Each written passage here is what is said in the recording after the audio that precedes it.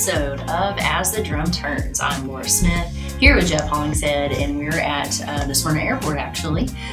Jeff is getting ready to head on out. Jeff, you doing good today? Doing great. Good. Tell us where you're going.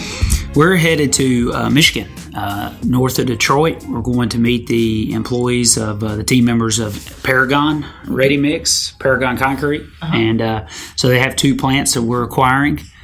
And meeting the folks of those two plants, meeting one plant tonight, meeting the other plant in the morning.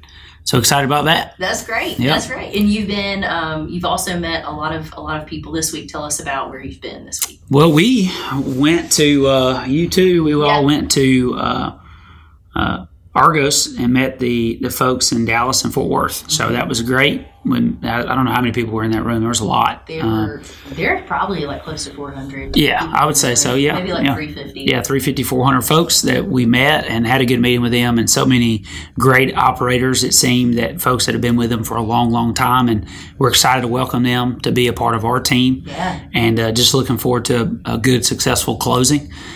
Brian, the GM for Argos, who will be our GM in Dallas.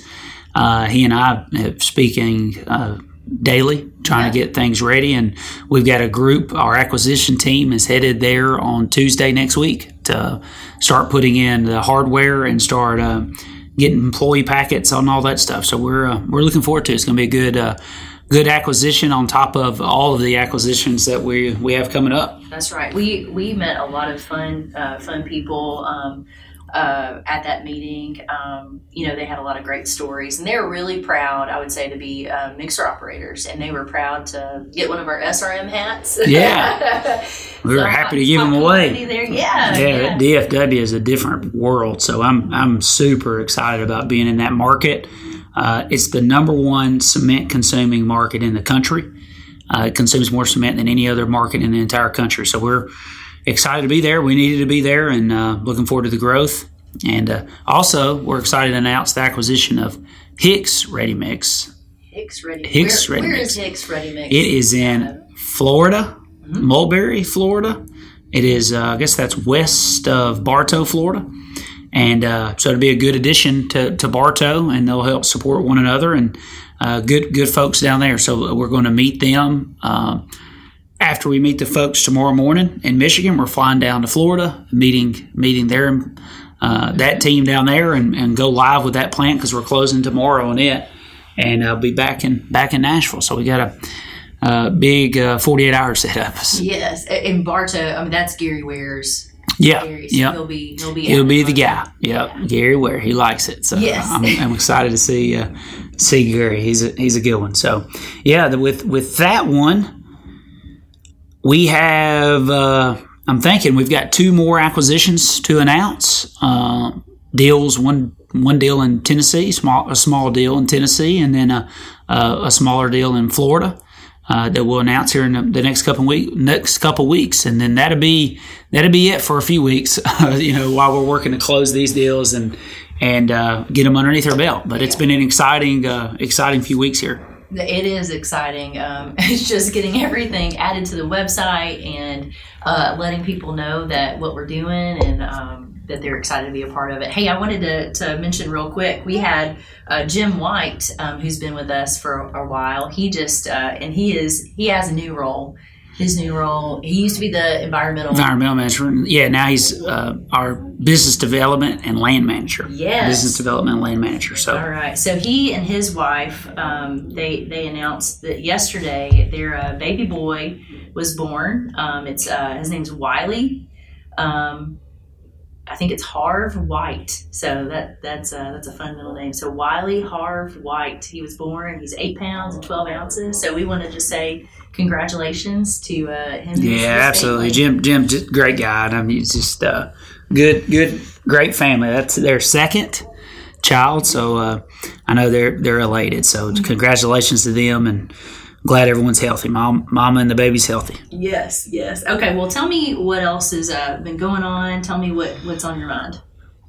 No, we just busy. My wife and I actually were able to get away this weekend. That's that is a big rarity. I've been married for 13 years, and we've gotten away. I think that was the third time with just her and I. So we And we ended up in Orlando, Florida, where we always go, but we didn't have kids, so it was fun. And we were spent one day at SeaWorld. Okay. I think it was on Monday or Sunday. Sunday it was, and I was there, and I was just thinking, my mind always goes towards just where people do things and where we can look for improvement, whatever the case was, and at SeaWorld. They had this line that was in the middle of the road, and people lined up just right dead in the middle of the road, and there were traffic everywhere. People couldn't walk by, and I was thinking we had spent the day before at Disney, and Disney there are literally people every 15 foot telling you where to stand. Yes. And giving you direction. And just give you direction everywhere you go. Everything is thoughtfully done and planned out. SeaWorld was great. I mean, we had a great time. It was awesome, but that line being there, it just made me think, moving the line 20 feet, having someone out there to be that thoughtful would have, stopped all that traffic. And then even like food, there was nowhere to get food. Like there was, you go it's hot down in Florida, obviously, and you want to get a bottle of water, get something to eat, whatever. Everywhere you went, it was like a 45-minute wait to get something. And you think, what's the difference between good and great? That was a good experience. And they had some just, killer rides, all that different things, great shows, and we had a great time. But if they just did a little bit extra, it could be that much better. Mm-hmm. And as I think about that in our company, it's not just batching concrete or just getting to the job site. It's doing that little bit, that 1%, moving the line, getting some more vending machines in their case, whatever the case was. Moving that line just 20 feet makes a difference. And like if you're an operator, you say, well, what does that have to do with me? Well, when you show up to the job and you put a smile on your face, you look the part, your truck's clean, you've got a tank full of water. That way you can slump the truck. You came to the job on the right slump. You get out of the truck, put your chutes on. You engage the customer. You're pleasant. You're kind. All those things is, that's moving the line. That's doing the extra step that it takes to be different than our competitor. Everybody's delivering concrete. That we all have similar concrete trucks. We all have similar concrete, as it relates to residential and some of the concrete that we pour. So it's all similar. How can we be uniquely different? I think we can be different by the way that we engage the customer on the job site. And then, you're pouring out. How can I pour out on grade? How can I think ahead of what the finisher wants me to do? When you're pouring out in forms, I can tell you from a finisher's perspective, when you're against the form there and you're pouring out a driveway, you want to make sure you add a little extra concrete at the end, right before you go back to the right, or go back left. You want to put a little pile there. That way that finisher can take his come along and put it against the form perfectly. You don't want to leave gaps in the lines, in the rows that you pour out, right? Those gaps, they have to touch. That way you're not, guys aren't pulling and pushing concrete too much. You want to pour that concrete right out on grade. You say, well, that doesn't matter. I'm just there to empty my truck. No, you're so wrong. You're there to move the line. You're there to do it just a little bit better than our competitors. And you as an operator, you're the salesperson. You're quality control. You're making it happen. You pull up to that job site, you're going to make that finisher's day. If you pour it out on grade, you got it on the right slump, you do what they ask you to do, and it's just knowing what to do. Right now it's getting hot, super hot outside. 90-degree concrete out there. You pull up to a job, it's got a wheelbarrow job, and instead of huffing and puffing and being upset, think ahead. They're not telling you to add water to the truck. If that mud's getting hot, you can't let your drum set without turning. I see a lot of rookies, they sit there, let their drum just set. Why do you think they do that? Well, they're just because you don't want to let the concrete go all the way to the back of the drum, and then they're waiting on you to bring it back up to the front of the drum, especially if you don't have a lot of concrete on. But you can't make the critical mistake of not turning the drum, or otherwise concrete's going to get hard. And the harder it gets, the harder it is for them to work it, etc. So if you're sitting there, me personally, I'm sitting on the job site, I always have my drum turning. And unless they're just coming back super quick back and forth, But otherwise, I've got my drum turning. And as that concrete, if I've been on a job site for 30 minutes, 45 minutes, I'm adding a little water to it. I'll give you an example. When we were doing some paving at the airport, BNA, Nashville International Airport, and we don't, rear front dumps are hard sometimes to get paving out of the front of the truck because it's such a low slump. And some operators just couldn't get the concrete out. But I had some guys that had no problem.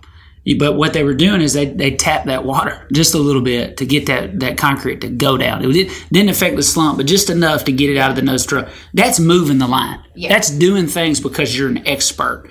You don't have to. You're not going to know that right out of training. You're not going to know that after 1 year of working here. You pick things up as you go, but it's applying all that knowledge that you pick up along the way and looking for ways to get better.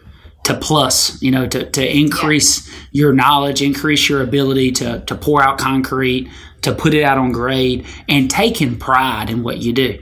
I think it's so critical. I was reading a book about, they brought up this concept of executive presence. Like when, and they give the example, this executive walked up to, I think it was at a zoo. And it walked up, and everybody was walked up, and nobody did anything. And they walked with this gorilla. They walked up to this gorilla exhibit, and this gorilla immediately locked eyes with the boss and started beating his chest. Interesting. It's just crazy, right? I mean, but he just knew when he looked at this man, this person, that there was something uniquely about him, and he felt almost like he needed to defend his turf. Yes. And every time this man walked in the exhibit, he did the exact same thing. And they use that as a way to talk about executive presence. Mm-hmm. And when you walk into the room, it's not about people, thinking you're something that you're not or any of that, those things. It's just people feeling comfortable and confident that you're an expert. Yeah. You're a leader. And that you're a leader. You don't have to be a manager or a chief this or chief that. That doesn't. You don't have to be those things. You can be an operator, and you pull up on your truck, and they're like, this guy, this lady, they know what they're doing. Let them do what they do because they've got a presence about them of they're experts. And if we've got 4,000 people that are experts in everything that they do, not boastfully, not arrogantly, but experts in the sense that they carry themselves as experts. The way they look, the way their truck looks, the way that they speak to their customer, kindness, all those things that we talk about. If they bring that approach to it, to me, that's moving the line. That's going that 1%, that extra step from going good to great. That's right. And if we're able to do that, who can beat us? I mean, I don't think anybody can beat us. Like, we're being so thoughtful, so organized, so on point to do things the right way, and in the spirit of excellence. That's right. All right, I love it. All right, Jeff. Well, that sounds great. That's a great challenge, and share. We want you to share this podcast if you have fellow operators that are around that haven't heard it. Just share that link. We're gonna get a little like a little poster to make sure it's at every plant so everybody can listen. Because you speak, Jeff, directly to operators every day. This isn't just for leadership. This is for everybody. And we want everybody to know what's going on. And we want everybody to know how much we appreciate them. And this is what this is for. We want you to know what's happening at your company, and the impact that you're making for sure. Perfect. Okay. Well, we'll always have that drum turning. Is that the saying? Okay. As the drum turns. That's right. All right. Have a good one. Thanks, guys. Bye.